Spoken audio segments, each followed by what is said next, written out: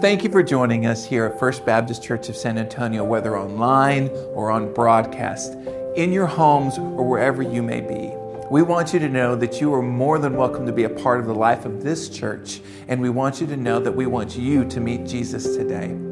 In order for this to happen regularly, we need your support, we need your prayers, and we need your financial gifts. Please continue to give and be a part of what we do today.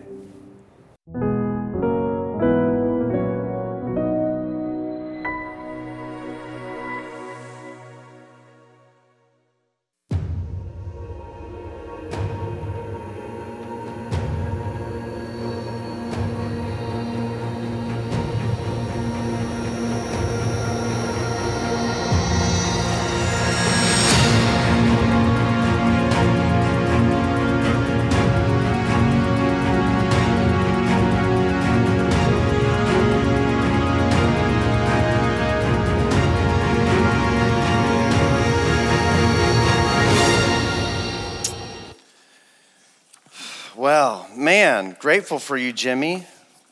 I'm grateful for these kiddos every single week as we get to engage with them, and they're so much a part of our worship time together. Kiddos, I hope you feel that way.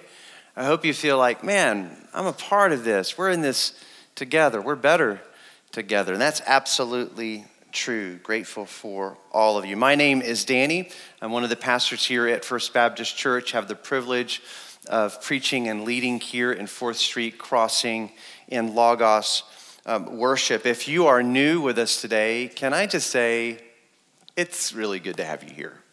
And we would love to have record of your time with us. So if you could even go now to fbcsa.org/connect, just a simple way to say, hey, I worshiped with you today, and we would love to make contact with you at a later time to begin a friendship and a relationship with you. We also want to continue to faithfully worship God through giving. And it's also a way that we just partner with this church family and being a part of what God is doing in the city. You can do that also by going to fbcsa.org/give. It is good to be with you this morning. Can I remind you of our mission statement as the First Baptist family? It goes something like this. We exist to follow our Lord Jesus Christ and lead all others to a joyful life with Him. You're going to hear me say that often, and then at some point, I'm going to have you say it from memory and see how you do. We'll see how that goes. But we exist to follow our Lord Jesus Christ and lead all others to a joyful life with Him. And we absolutely believe that. We believe that as His church, among many sister churches in this city and beyond, are called to be a part of something that God is doing in the whole earth. And that is to bring restoration and new life to everyone who would trust and follow Christ. And so we really believe that we want to be those kind of heralds in the way that we live, in the way that we speak in this city. And we want to learn how to do that better together, to be on mission with the Lord by the power of His Spirit. So, if you have been with us these past 11 weeks, we have been trekking through the book of Job. It hasn't been easy, right? And that's no surprise. Job has experienced incredible suffering, and he has asked many questions along the way. Job is clearly angry because in his perspective, and he's right, even God would agree, that he has done nothing wrong that would have led to this kind of judgment or suffering. And so Job has shaken his fist at the Lord. He has demanded to go to court with the Lord, to have his day in court. And finally, we are in a place where God speaks. And we've been waiting a long time for this, haven't we? Up to this point, we've just been hearing this conversation between Job and his friends, and it's just been really hard. And God finally speaks. One of the things that I think is important for us to remember about the book of Job is that its purpose, our main heartbeat, is to convey to us wisdom, right? And by wisdom, we mean, how do we live in a world like this?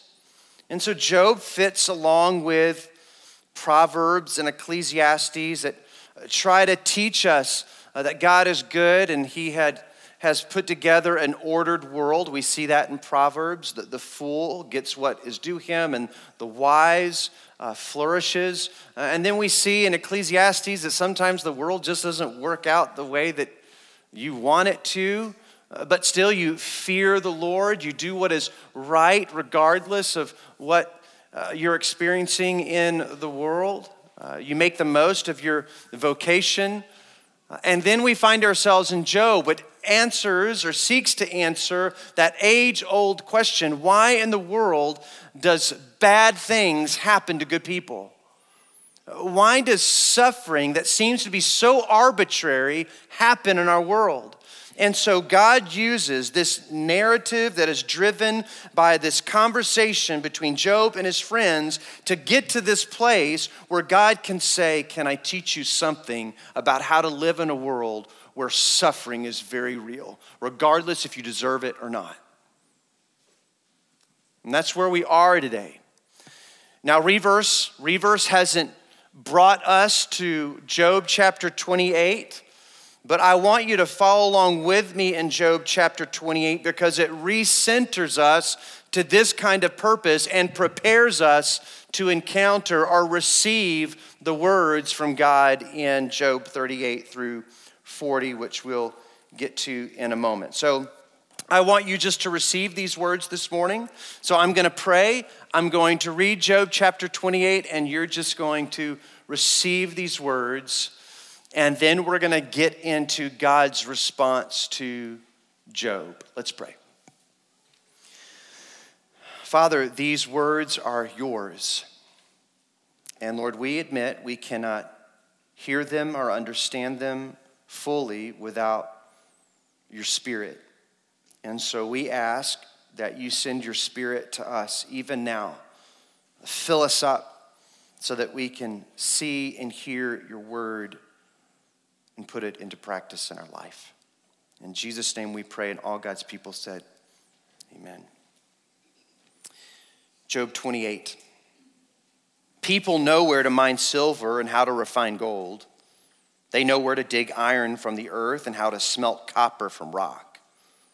They know how to shine light in the darkness and explore the farthest regions of the earth as they search in the dark for ore.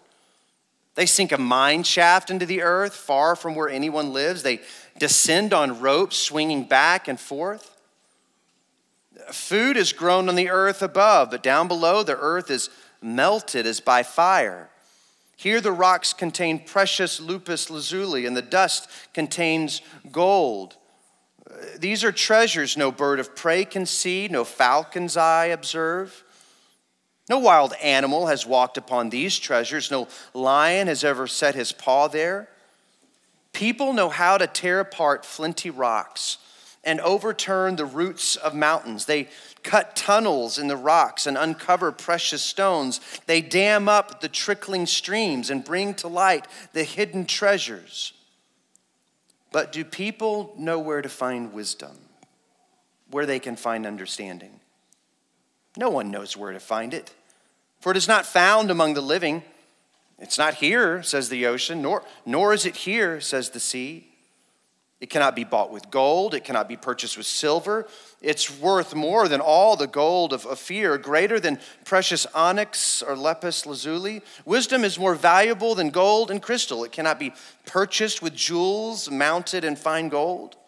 Coral or jasper are worthless in trying to get it. The price of wisdom is far above rubies. Precious peridot from Ethiopia cannot be exchanged for it. It's worth more than the purest gold. But do people know where to find wisdom, where they can find understanding? It's hidden from the eyes of all humanity. Even the sharp-eyed bird in the sky cannot discover it. Destruction and death say, we've heard only rumors of where wisdom can be found. God alone understands the way to wisdom. He knows where it can be found. For he looks throughout the whole earth and sees everything under the heavens. He decided how hard the winds should blow and how much rain should fall. He made the laws for the rain and laid out a path for the lightning. Then he saw wisdom and evaluated it. He set it in place and examined it thoroughly. And this is what he says to all humanity.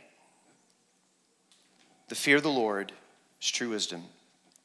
To forsake evil is real understanding. God, through this book of Job, wants to nudge us into a perspective of wisdom so that we can know how to live in a life where suffering is real.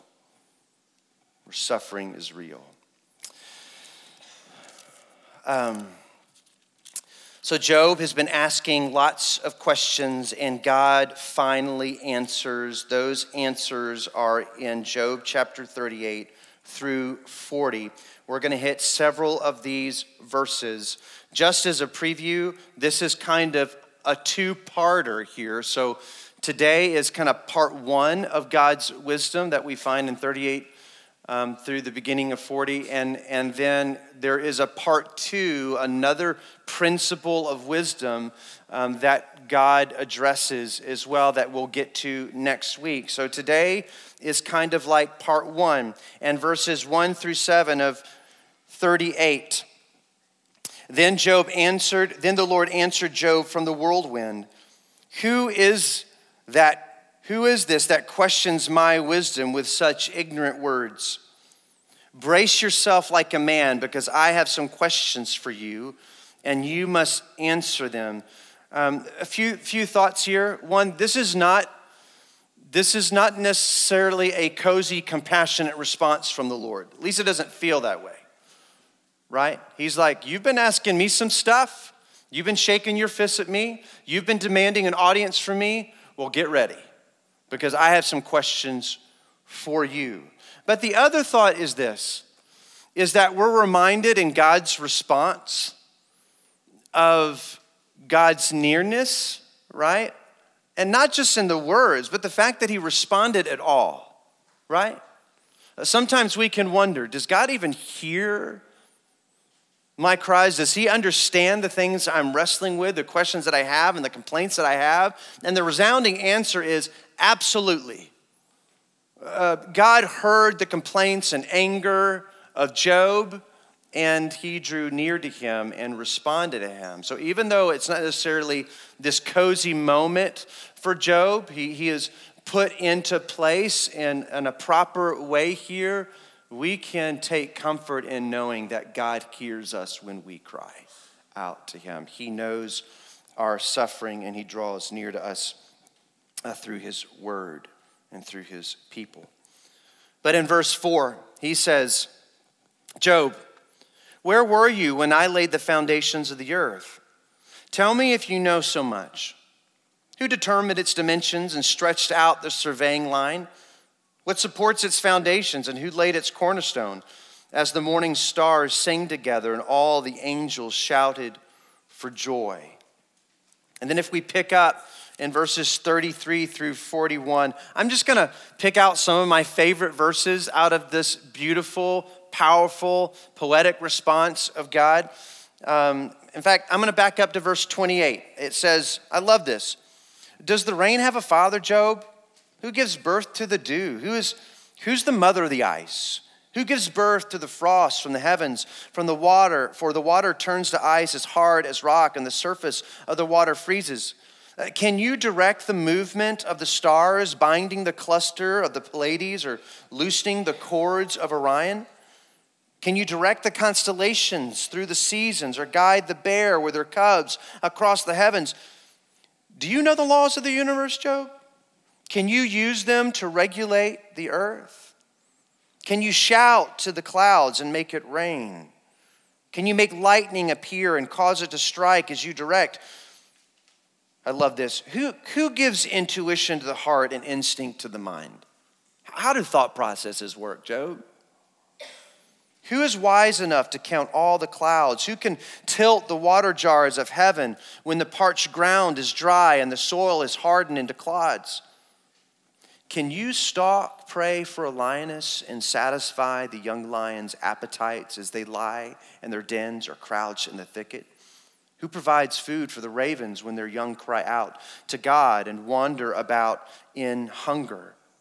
And so what we find in these verses is that God is displaying before Job this virtual tour of the macro and micro, that God is orchestrating and managing the unknown universe, the things that Job cannot even begin to wrap his mind around, nor has he fully experienced. God goes to the bigness of things, the things that he is less familiar with, and he says, do you understand these things, Job?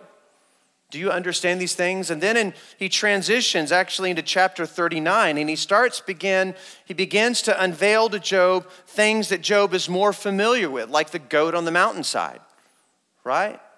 Or the ostrich, or the war horse. And Job quickly realizes that even those things that he might be more familiar with, he still knows nothing about. He knows nothing about the things that he should know something, or at least he has some experience with them. Let me just read a few of these verses. My favorite part of 39 is when God starts talking about the war horse. Let's go there. This is 39, chapter 39, verse 19. Have you given the horse its strength or clothed its neck with a flowing mane? Did you give it the ability to leap like a locust? Its majestic snorting is terrifying. It paws the earth and rejoices in its strength when it charges out to battle. It laughs at fear and is unafraid. It does not run with the sword.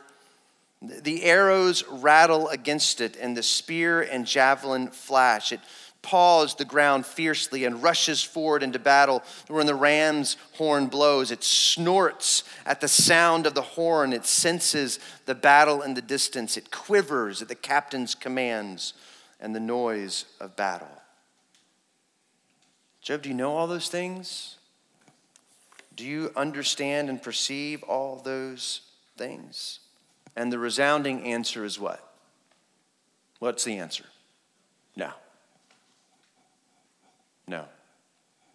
And that's what he's thinking in his head. No. I don't get any of that. And God just reminds Job and says, listen, I want you to know that I'm managing the big and small of everything in all time, in all human history, beyond your comprehension. And God says it in a way to where it's not like he's saying, Job, I just want to tell you that I'm just managing so much. I'm juggling so much in this universe, things that you cannot even begin to understand. I mean, why would you even think that I would be interested in your little old life? Job, I'm just simply way too busy to really consider what you're experiencing. That's not the connotation. That's not the feel of these verses. The feel of these verses is God is saying, Job, I want you to begin to understand that while you see very little, I see everything and all time and all history, and I hold it all together, and I'm even holding your life together. I hold all things together. It reminds me of, on this side of the gospel, Paul talking about Jesus in that beautiful Christ hymn in chapter 1, where he says, Jesus is the firstborn of all creation. All things were created through him, and he holds all creation together. That's the weight of these pictures that God is painting for Job to see. Remember Job's criticism of the Lord. He never cursed the Lord. He He always ran to the Lord, and Job models this for us, that suffering is real, pain is real, anger is real.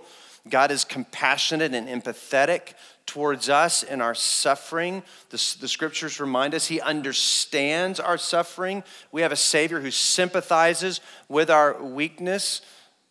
God is not offended by Job. He receives Job and now ultimately responds to Job. But all along the way, one of the criticisms of Job has been, can I really trust a God like you that allows something like this to happen to me to manage the world and the life in which I live? Can I trust you to do all this? And God answers very clearly to Job. Job, right now in your life, you are consumed by this painful, painful moment. But that's all you see. And you can't even understand that. You don't know the reasons for that, and I'm not going to tell you the reasons for that. But this is all you see. Can you pause for a minute and consider that while you see just this, I have an infinitely deep and wide perception of all the universe and all time. Job, I see the big picture. And while you perceive that this moment is reckless and hard and painful, I need you to trust that I hold all things together. I'm managing it all. Living wisely in a world like that begins with acknowledging that we all have a very limited, narrow view of the world. And God's view of the world is infinitely deep and wide. So we're going to do the grown-up version of Jimmy's game. I'm going to put some pictures up on the screen for you. So let's look at this first picture. Any guesses? What was that? Oh, come on. Seriously? Have you seen this picture before? She has seen it before. It's absolutely a banana. Let's see how you guys do the night. Did anyone guess a banana? Anyone? Mark, did I just see your hand go up? You guessed it was a banana? Well done. Well done. Well played. Okay. Let's see about this one then. That's a good one. It's a good one. I'm not going to tell you what this is. All right, let's go to the last one. Let's go to the last image. Y'all can guess this one. Perfect. It is salt. It is salt. Y'all are just going to have to hold on to the second one. I may or may not tell you. I mean, that's the kind of tension God leaves us with, right? I'm not going to tell you I'm not going to tell you what it's going to look like. Anyway, but isn't that true? Isn't that true of us? That we can be consumed by the moments that we live in, and the experiences are real, and sometimes in Job's case, they're painful and hard, but we can't find wisdom confining ourselves by peering into the moment alone, right? But we have to understand that there is a God who sees the full breadth of the full picture. And not only that, but even this moment fits into the broader picture that God is managing and orchestrating for his people, for us. So how do we live in a world where we can be caught up in the moment? How do we live wisely with a God who sees the big picture while we do not? And you can't possibly see the big picture. None of us can, although we are the church and we do have the Word of God that really helps us out here. But I have a little puzzle piece in my hand. I don't know how many of you can see what's on that puzzle piece. Can y'all see that? I didn't think so. But I can. This is my little puzzle piece. This is my little puzzle piece. And I know it fits into a bigger picture, but this is a messy little, and in fact, I really don't know what this image is. I really don't. I know it fits into a larger puzzle. And sometimes this little piece of the puzzle can leave us wondering, why in the world is something like that happening to me? Why didn't I get into the school that I wanted to get into? Why this illness? Why did that happen to her? When is this going to stop? And we can't even begin to perceive how this fits. And yet we have the promises of God that says, not only do I understand the deep and wide of the big picture, but I know also exactly where this fits. And the big picture's good. And the big picture is good. Living wisely doesn't necessarily mean we know or understand all the details and the reasons for everything. God never answered Job and told him the reasons. He just said, trust my management and my perception of the universe. I see everything. But the good news for us, Christian, is that God doesn't leave us hanging at all. He may not reveal every single reason, but he has shared with us the big picture. We know this. Let me just read a few verses that I think are exactly what the church needed to hear at the time. And it's exactly what we need to hear, especially when we can just get caught up in looking at our one little piece at one little moment or season in our life. We need to be reminded that there is a much bigger picture that God is holding together and putting together. This is Romans chapter 8. This is a verse we throw around all the time. Sometimes we use it inappropriately at the wrong time, but we need to hear this today.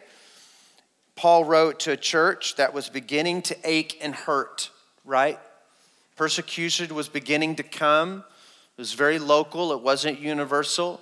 The church was wondering. They didn't have the New Testament. Most of them, or probably none of them, had ever seen Jesus face to face. And they're wondering, how in the world do we follow Christ? I mean, we're beginning to lose jobs. Some of us are getting thrown into prison. Some of our businesses are being shut down. How in the world do we live in a world like that? What is God up to? I thought God was doing new things through Jesus. And this is what Paul says. And we know, because of the work of Jesus, we know that God causes everything to work together for the good of those who love God and are called according to his purpose. Big picture. God is placing the pieces together. All things. Everything to work together for the good of those who love Christ and are called according to his purpose. This is not necessarily intended to be this cozy verse that we just throw around. You know, God's just going to put your life all together. I think this is a gutsy verse to people who are hurting. This is a gutsy verse where Paul is saying, can I just tell you that because of the work of Jesus who died on the cross and rose victorious over sin and death, it's Jesus, the Son of God, that can even especially take those hardest moments in life and he can fit that all together and do something brand new. And not just for us as individuals, but for his church. I'm doing something in my church all over the world who are hurting and suffering because they're following Christ, or they're just hurting and suffering because life is hard, and I'm going to take everything. I'm going to cause everything to work together for your good. And listening to these verses, what shall we say about such wonderful things like that? If God is for us, who can be against us? Since he did not spare even his own son, but gave him up for us all, won't he also give us everything else? Who dares accuse us whom God has chosen for his own? No one, for God himself has given us right standing with himself. And we know these verses. God goes down in verse 35. Can anything ever separate us from Christ's love? Can the most intense suffering separate you from the promise of God that we have in his son Jesus? No, because God is putting together the big picture. Verse 37, no, despite all these things, overwhelming victory is ours through Christ who loved us. Christian, we have the big picture. We have the big picture. And living wisely in a world where bad things happen to good people does not mean we understand all the reasons why, but it does mean we entrust ourselves even in those painful moments that we come to him with. We don't run away from him, we run to him, and we complain to him, we ask questions of him, but in the midst of all of that, we don't lose sight of the kind of God that we can trust to manage it all and put it all together for our good. For our good. The church. So, growing up, most of you know I grew up on the mission field. I was born in France. My first airplane ride was when I was 6 months old. Much of my life, I've been traveling to point A to point B every 3 or 4 years or less. We're on 2 or 3 planes traversing the world. When I was younger,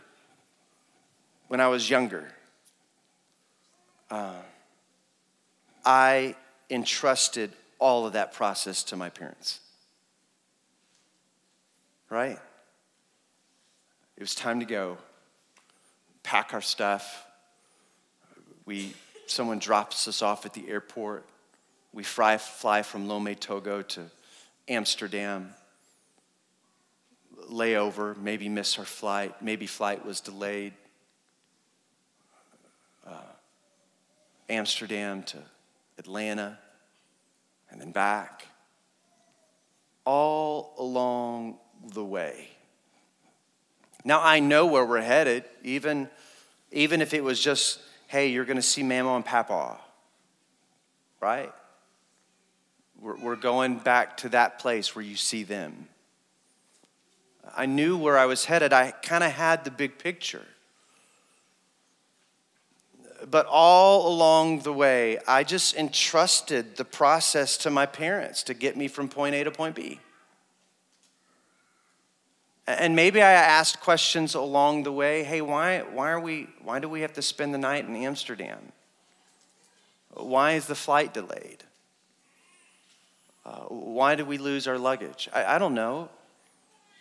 I'm sure I had lots of questions along the way, but I trusted my parents to get me exactly where we were headed.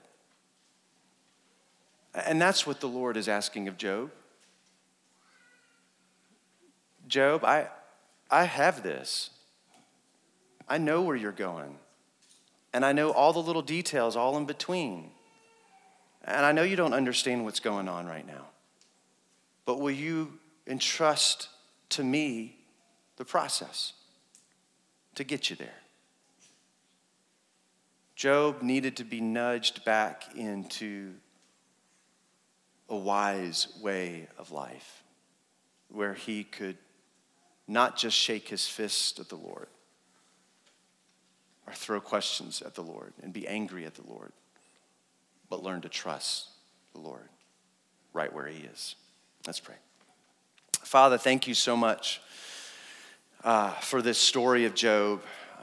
And Lord, we ask you to help us right now as we're all in our own moments in this life that you've given us. But help us to trust you to fulfill the bigger picture, even if, and especially when we don't understand the moment. Lord, we need that. Lord, we're grateful for your care, your provision. We're grateful for your Son, who makes the big picture possible. In Jesus' name we pray. Amen.